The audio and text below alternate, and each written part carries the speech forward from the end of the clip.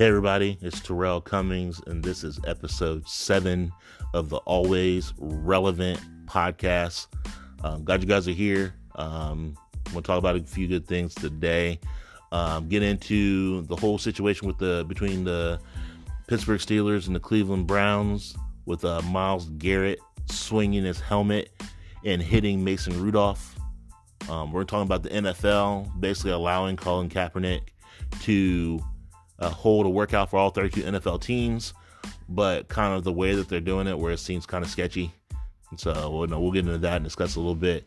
And then lastly, I'm going to educate y'all on the oldest rivalry in NCAA football history that no one even knows about, except for people that played in it, really. And that's the Bell game between Hanover College and Franklin College. So I want to drop some knowledge on you for that. It's just me today, solo. Looking forward to everything, and I'm excited. Hope you enjoy the show.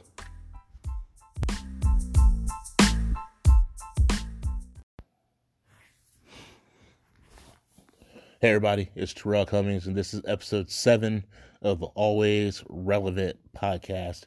And today, sorry, I'm getting kind of a little bit of a late start again. My voice sounds a little bit better though. I still have a little bit of cold in my chest, but it is just me here solo. I actually did an intro earlier from my car because I was stuck in a traffic jam after work. So I was stuck in that for at least an hour. So kind of frustrating. I did my how are you and how you doing, but I'm going to go ahead and redo it at this point in time. So to get into it, how am I and how am I really? So am I, doing okay, doing well, pretty chill right now.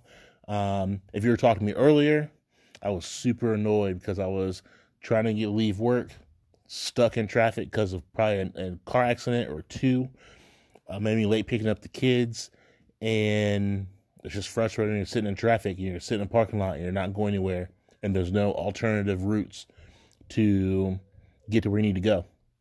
So that was super frustrating, but obviously made it through. I just need to probably exercise a little more patience.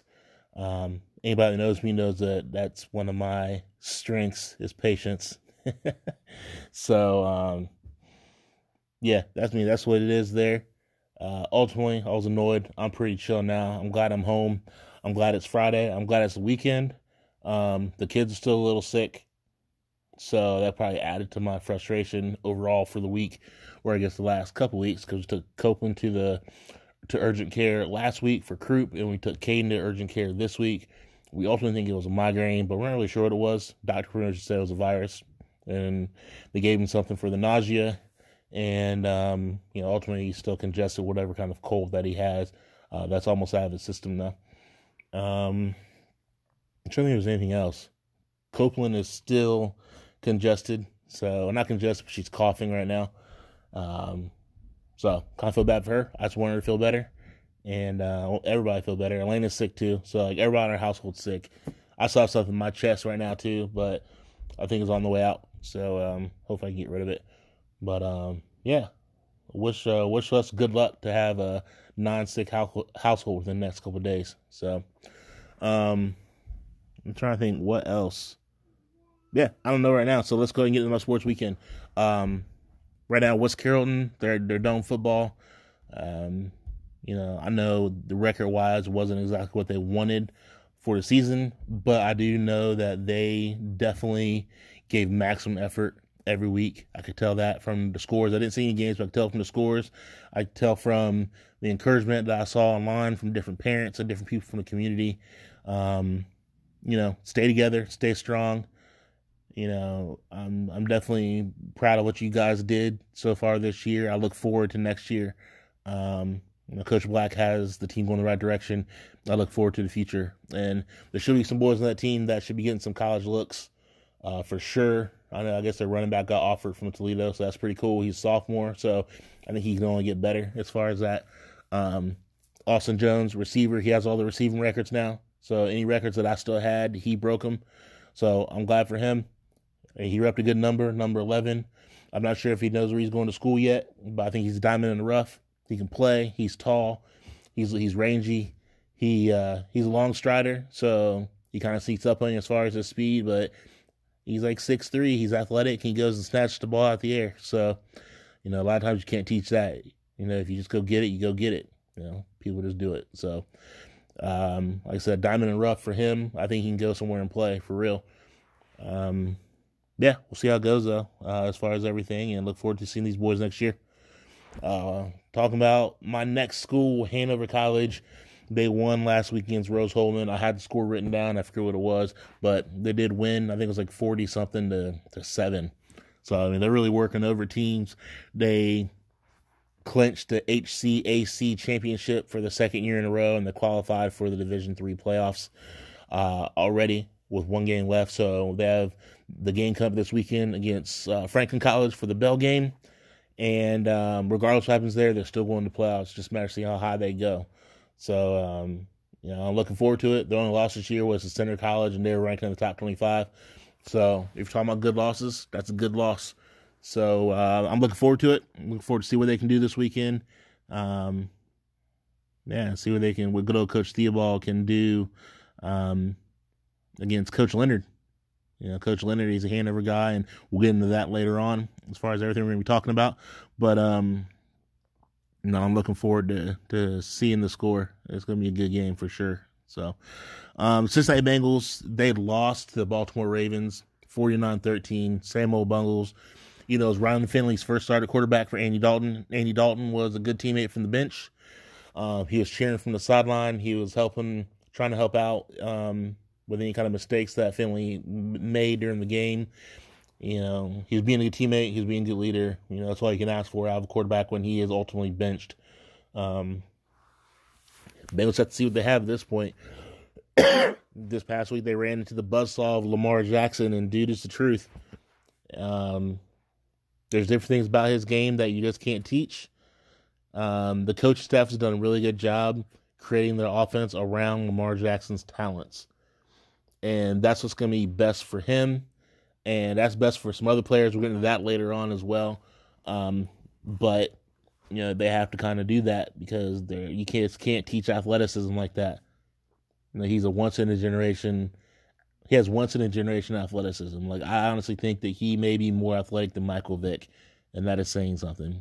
He may not have as strong of an arm as Michael Vick. Mike Vick has one of the strongest arms I've ever seen. If you watch him throw football, it is crazy. But Lamar Jackson can play, and he's only getting better because he's getting that mental part of the game down. He's just going to keep improving in that. So I look forward to see what he can do in the future.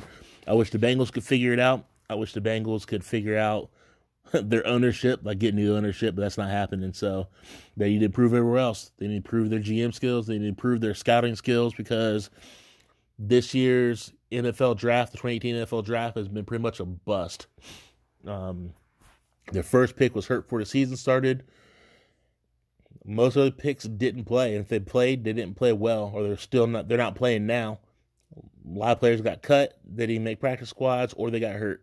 So that seems to be the trend in the Bengals draft. It's unfortunate, but that's what it is. So they need to do a better job scouting, get some better players, and figure it out. So hopefully Coach Taylor has a plan.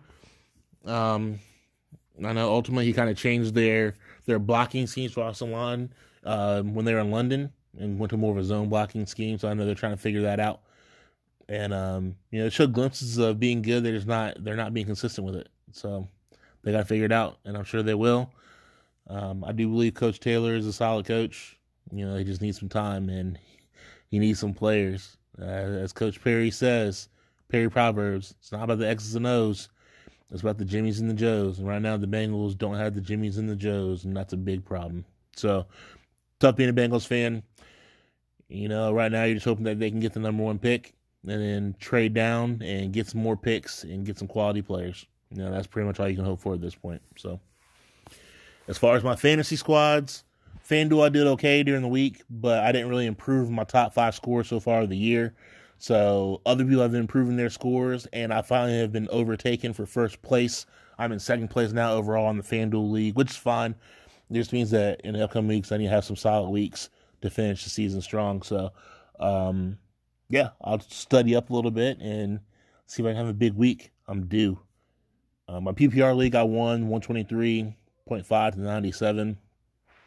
Did have an awesome week. Didn't have a terrible week. I have been having a pretty much consistent week. That's what I've been doing all year. So I've been putting up points, and usually people beat me because they had really big weeks, not because I had a bad week. So,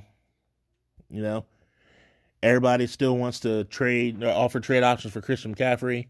Right now, I'm not trading them.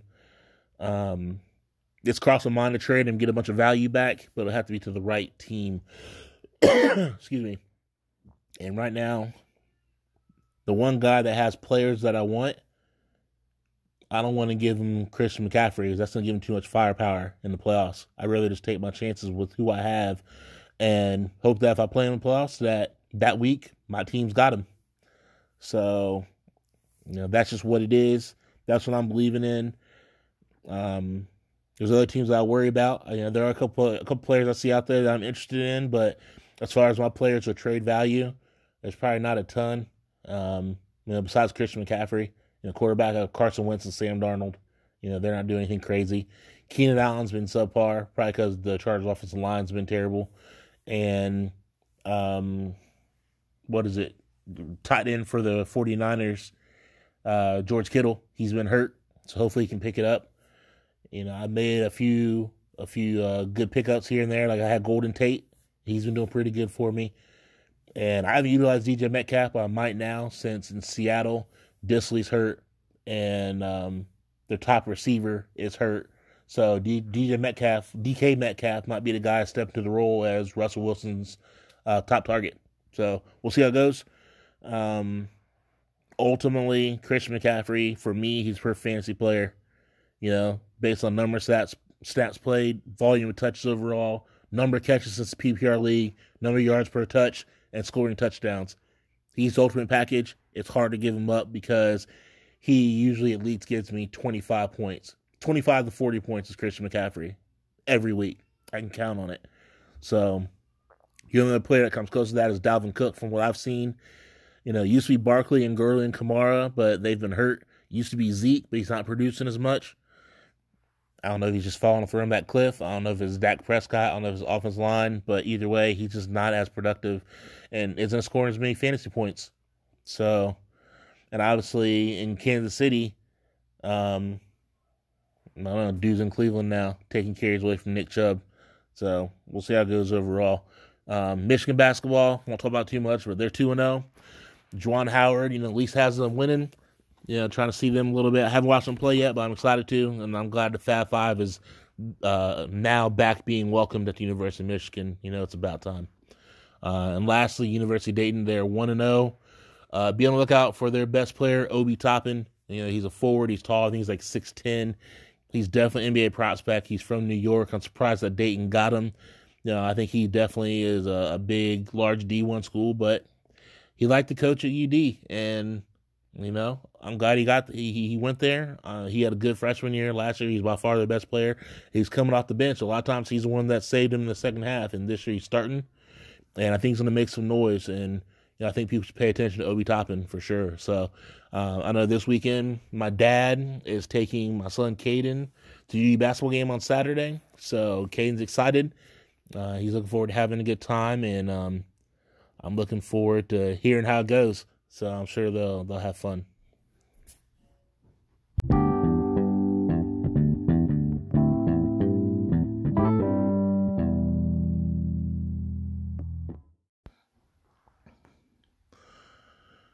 All right. I don't know if anybody saw the Thursday night football game with the Cleveland Browns and the Pittsburgh Steelers. Browns ultimately won 21-7. I honestly didn't watch the whole thing. I watched the beginning of it. I fell asleep, and I saw the fireworks at the end. If you didn't see it, like I said, the Browns were up 21-7, and there were 15 seconds left in the game. Play took place.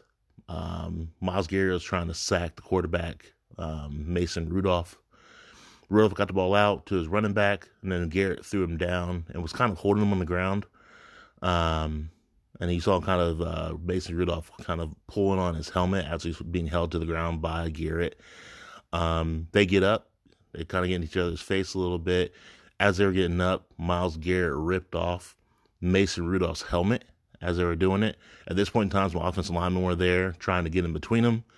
And as a kind of little scuffle, took place, you see Myles Garrett raise up and, like, I won't say he tossed his helmet, but he swung the helmet and hit Mason Rudolph in the head. Now, luckily, it wasn't with the crown of the helmet. It was with kind of like the backside of the helmet and hit him at the top of the head. But still, like, I have never seen anything like that ever playing football. Like, you've seen football fights, you've seen people push. You might even see someone's helmet get pulled off. But I've never seen anybody literally swing a helmet at another player and then connect. So, I mean, it goes from just kind of like a regular old football fight to a scuffle to something that escalates where, technically it is, is that considered assault with a deadly weapon? Because what if you would have connected with the helmet in the right place? What if it hit Mason Rudolph in the temple or in the face or caused some damage? He hit him in the top of the head. So he got lucky. And it wasn't like a small swing. Like, he swung like swinging for the fences. He swung like he was trying to swing a left hook at somebody. And it's one of those things where it's like, what were you thinking? What were you doing? Why would you ever do that? Like, I never understood guys that got out there and played ball and then they couldn't control themselves like that. I don't understand it. Even after the game when they're interviewing everybody, they're interviewing Baker Mayfield. Baker Mayfield's like, yeah, he can't do that. We had a good game. Defense played lights out. And he just can't do that.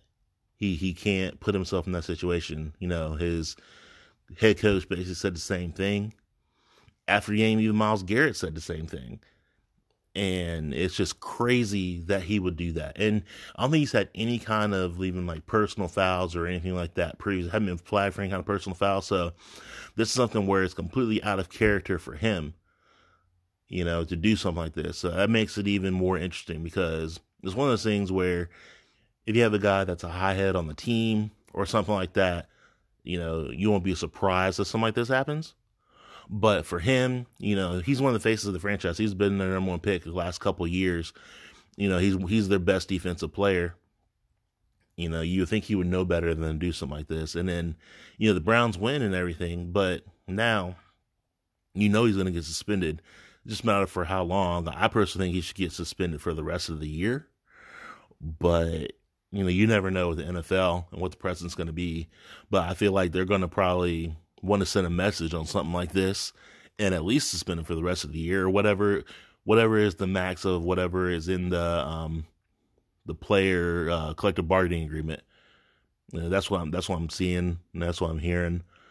Knowing for NFL, I don't think it's commented on it yet, but they can't be going out there and it looks bad on the league, it looks bad for Myles Garrett, but this was a Thursday night game, it was a primetime game. They were the only game that was playing, and now it is completely overshadowing the headlines of what it should have been. It should have been Browns get a win.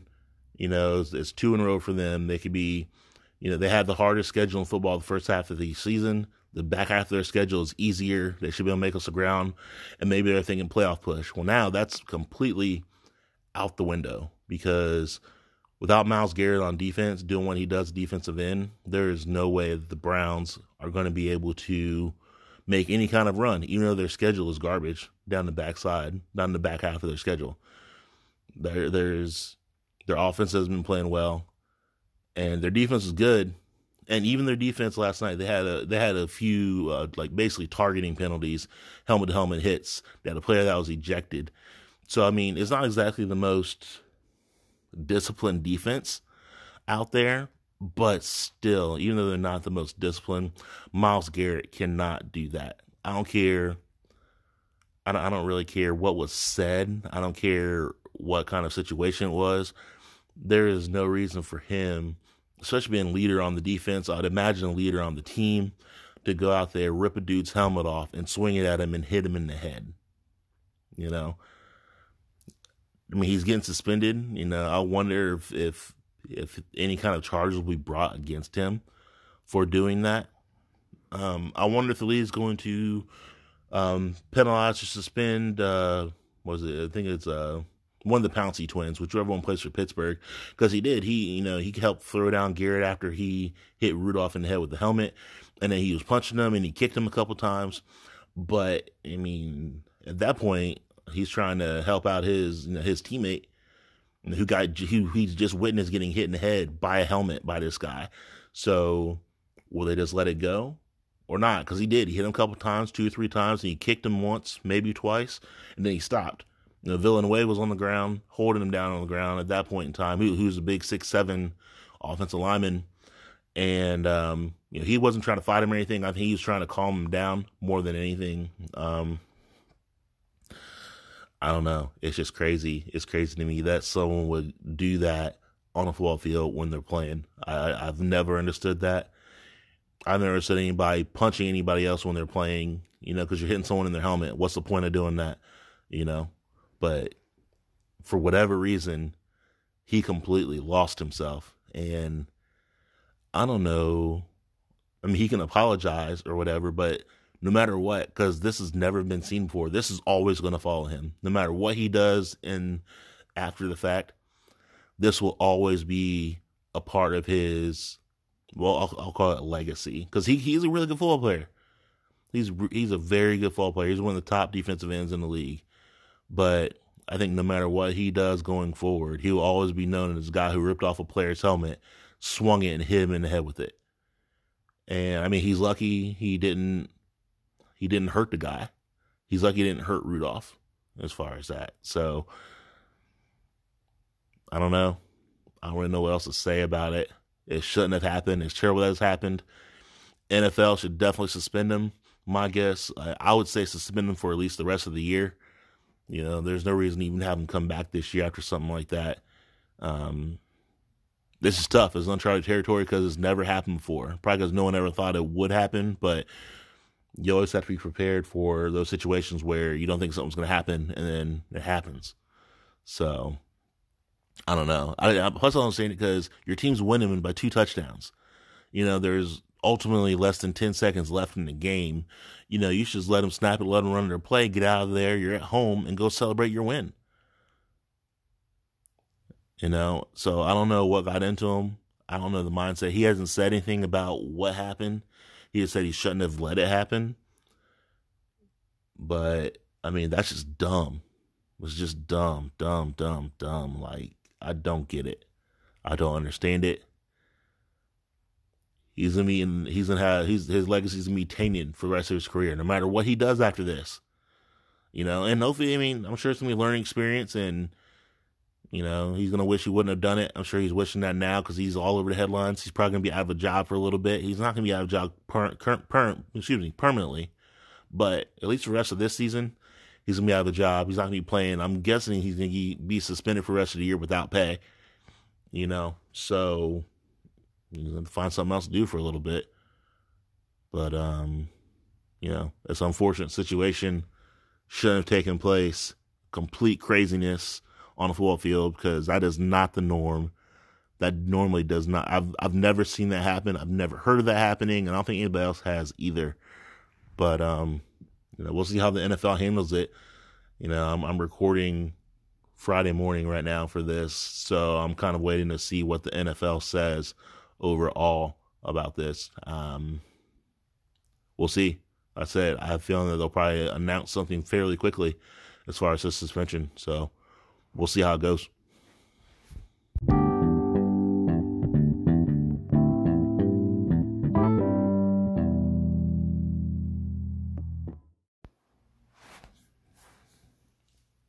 The more I thought about it, I wanted to come back and add a little more to this Myles Garrett situation. And, I've been talking to people throughout the day. Suspensions have been handed out. Myles Garrett has been suspended indefinitely. So he's out for the rest of the regular season and the playoffs. And I'm sure there's certain criteria he has to meet before he can be reinstated by the league. I don't know. We don't know what those factors are yet. And, but I'm sure they'll be announcing them soon.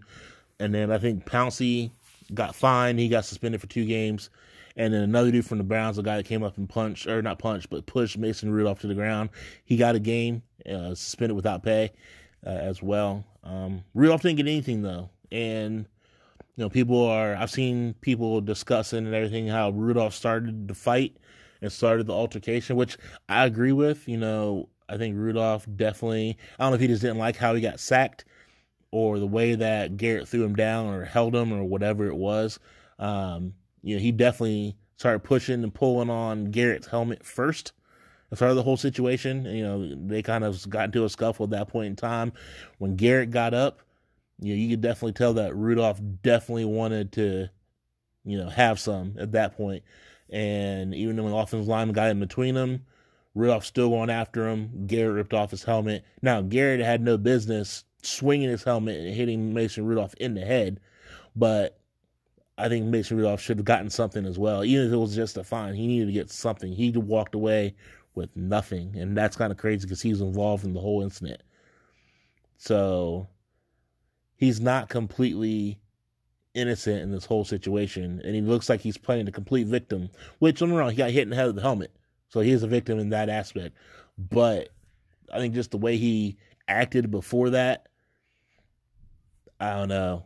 He called Garrett a coward. I won't say he's a coward. He shouldn't have hit him with the helmet. But I think that Mason Rudolph, to me, and this is just first impression from seeing the way he acted during that whole thing, just seeing how he talked at the podium about it, to me, Mason Rudolph seemed like he's a little of a punk. I don't know. It's just what it looks like. I feel that he's probably been in situations before where he got into fights or he instigated situations, but he was able to get out of it because he's always the top quarterback. And so no one could touch him or no one could get at him or whatever. I could be wrong. That's just an observation. I don't know the guy, but he definitely isn't innocent in this whole situation. He should have got something too. I definitely agree with that. He did have to go after Myles Garrett. I don't know what was said between the two on the ground, but whatever was said, it was enough to when they got up, they were looking to fight each other. And Rudolph was going after Garrett for sure. So I don't know what you want to say about that. Everybody has differing opinions. Me personally, it is what it is at this point.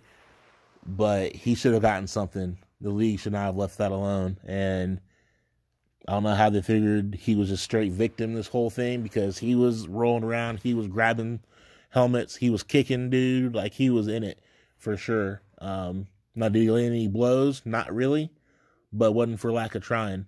And for that, he should have got something. That's just me. Now, don't get me wrong, Myles Garrett, he should not have swung the helmet. For sure, he deserves whatever suspension that he gets. I just ultimately, though, I just don't think that Mason Rudolph should have been left out of it. So I just wanted to add that to this segment. There it is.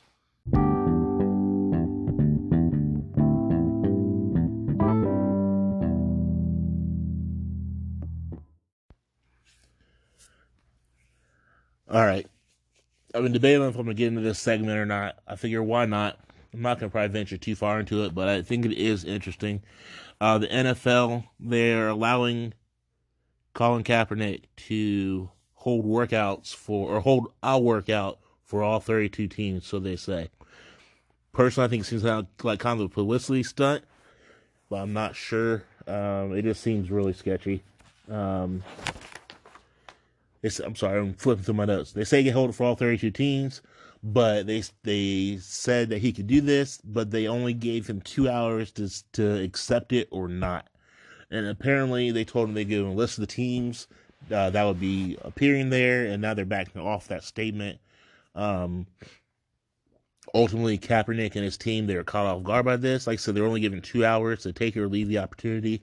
Obviously, he wants to get back in the league. He wants to play, so he's going to take the opportunity. He says he's been working out, so he figures, why not?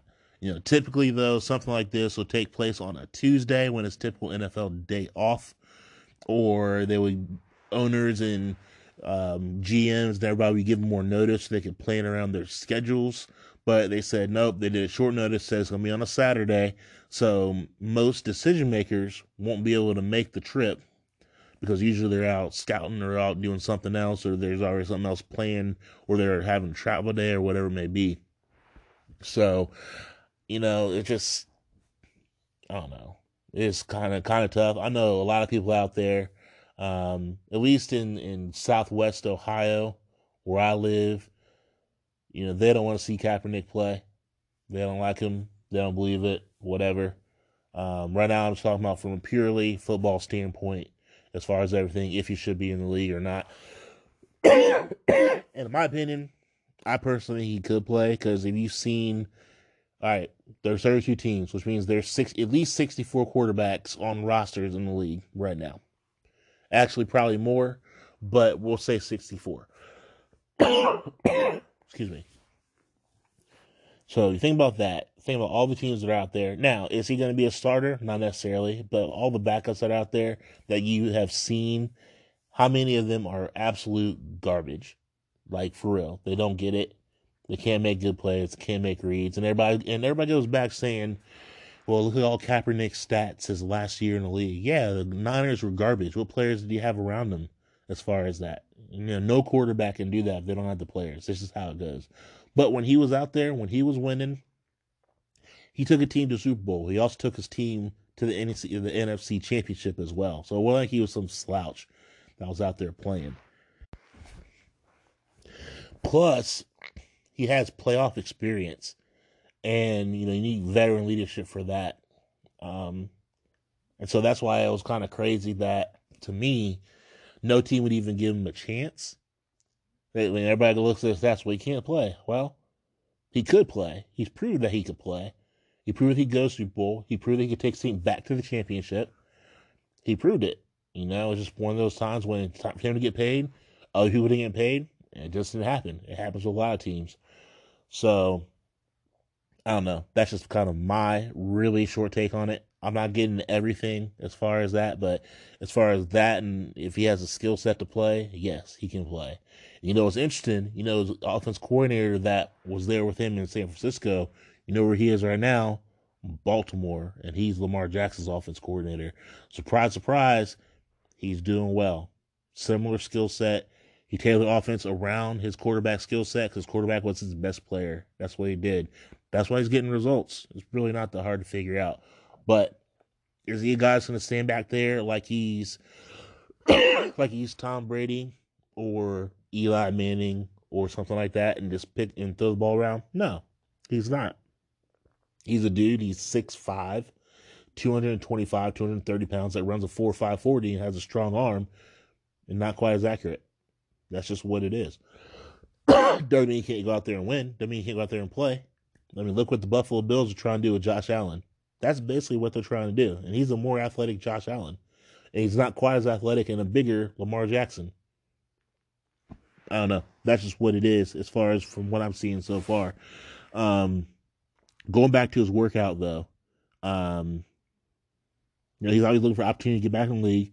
Typically, a workout like this, like I said, it would be on a Tuesday. It was on a Saturday. Many of those execs won't be there. It looks like Hugh Jackson, he just found out this on Thursday, but Hugh Jackson will be running the workout, and former head coach Joe Philbin will be there to assist. And I know Hugh Jackson said that, like I said, he found out on Thursday, but he decided to help out Kaepernick. So he's going to put him through a workout, and, he's going to do it right. And, we'll see what kind of, respect that's actually brought to him to this particular workout.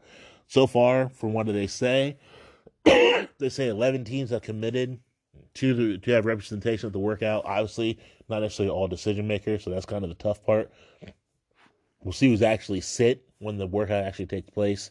But teams like the Cardinals, the Falcons, the Browns, the Broncos, the Lions, the Dolphins, the Patriots, the Giants, the Jets, the Buccaneers, the Redskins, and probably the Dallas Cowboys and the Seattle Seahawks. That's what I heard so far. That's what I heard when I read it earlier today. I don't know if more are going or not, but we'll have to see. Like I said, is Cap good enough to actually be in the NFL? Is he better than any of those 64 quarterbacks that are actually playing or actually on a roster right now? I believe so. Now, after a 3-year absence, it's tough to have that top level to be a starter. I'm not going to say anything crazy like that. But is he good enough to be on our roster? I 100% believe so. Everybody's going to say, well, he was asking for big money before. Well, yeah, he was coming off a Super Bowl in that next season. Of course he's going to ask for big money. Try to get starters money. But now, I think he's just trying to be in the league. He wants to play ball after this whole, after the whole situation. So, I don't know. You know what I mean? I think he should get an opportunity. I think he should get a legit opportunity because, honestly, from the eye test, you know, are we really going to say Mason Rudolph is way better than what Colin Kaepernick is? I'm not saying Colin Kaepernick's definitely better, but after seeing Mason Rudolph in the second year in the league, and this is all that he's doing, it's like, come on, man. You know, it's just hard to watch. You know, Broncos take players like Paxton Lynch, dude's a system quarterback. You know, but what else is he bringing to the table? At least Kaepernick's bringing athleticism to the table. You know, he has a strong arm and he's athletic. You know, and he's already proven it that he can get to the Super Bowl. He's already taken his team to the Super Bowl in the NFC Championship. A lot of players can't say that. So I don't know. That's just my thoughts on it. I'm interested to see what happens on Saturday. I'm interested to see who shows up on Saturday, and I think he should get an opportunity. I think he should get a legit opportunity because there's plenty of players, plenty of quarterbacks in this league right now that don't deserve the spots that they have, and this spot should probably get taken by someone else. So we'll see. Just trying to keep it real with you.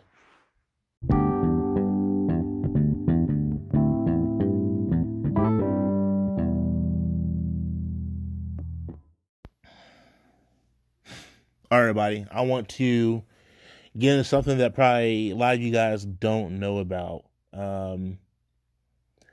It's basically I want to talk about the oldest rivalry in the history of college football in any NCAA division, and that is the Bell game between Hanover College and Franklin College. Some things you may not realize. Everybody talks about the DePaul Wabash game. The Hanover College, Franklin College game was before that game. The first game was actually played in 1898. Now, the Victory Bell was not actually awarded it was actually awarded for the first time in 1938. Now, there's two stories on how that whole thing began. One was talking about it was the idea that was presented by the Hanover College Bat Club, which was a non-athletic organization of male students who wanted to improve school spirit. That's what I heard, one thing. Another version of what I heard was an individual, he played basketball in Hanover named Bill Barnes.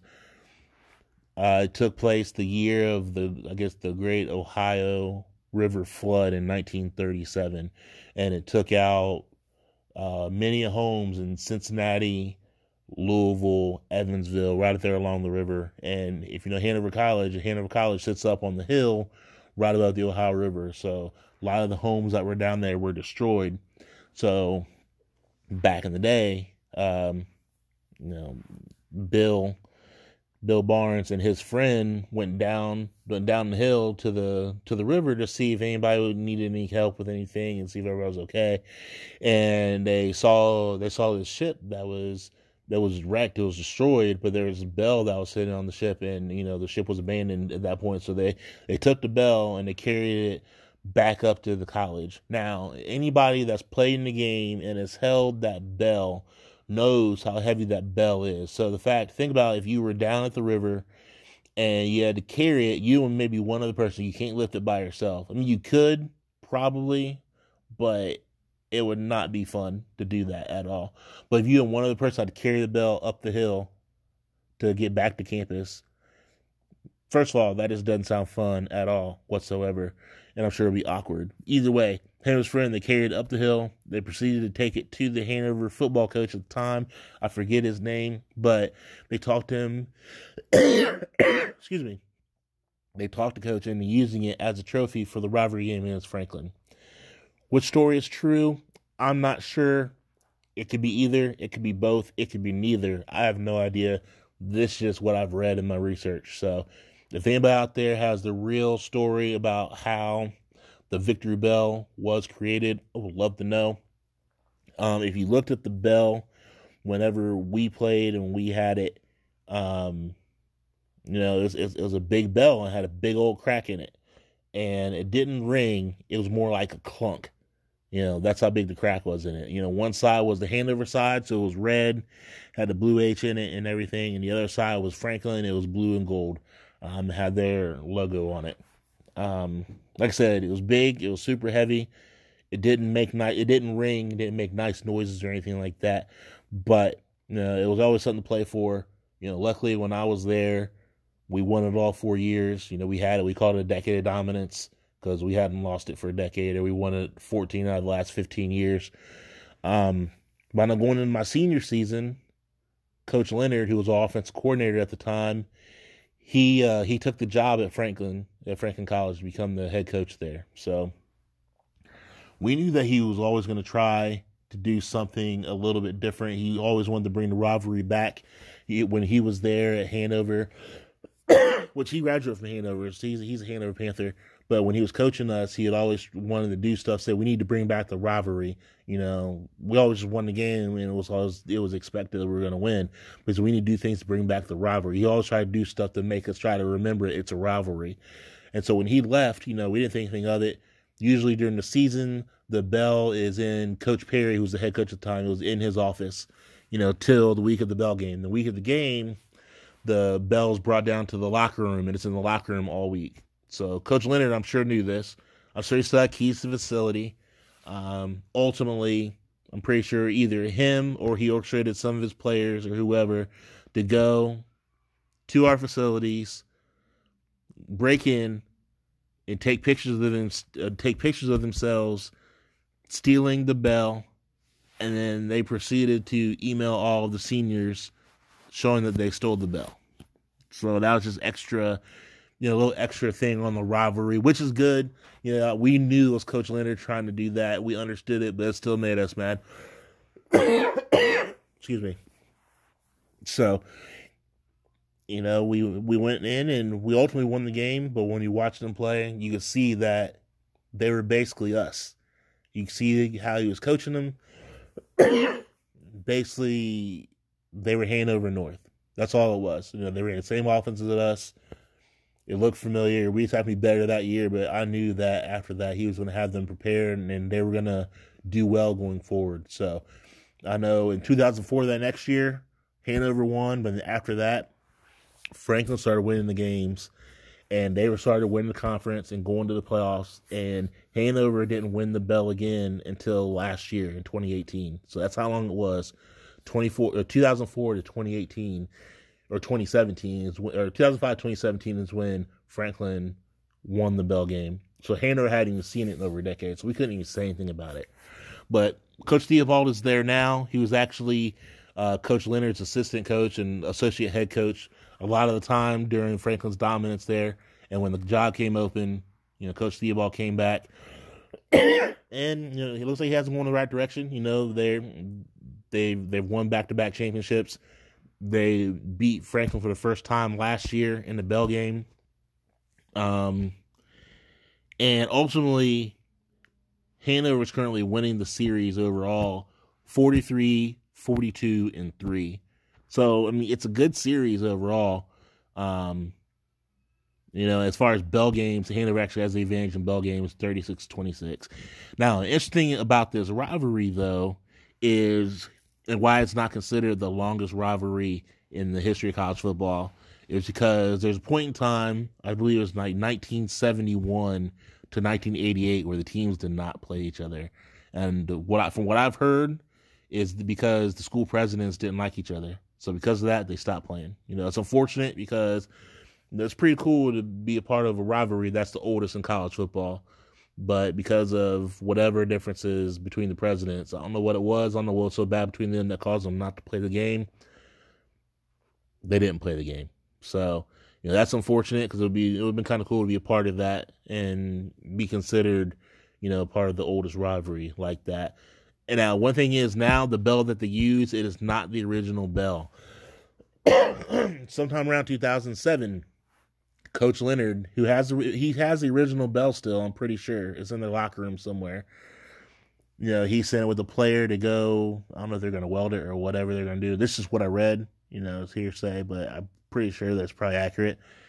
They went to go try to fix the bell, to fix the big old crack in it, and the bell split in half completely.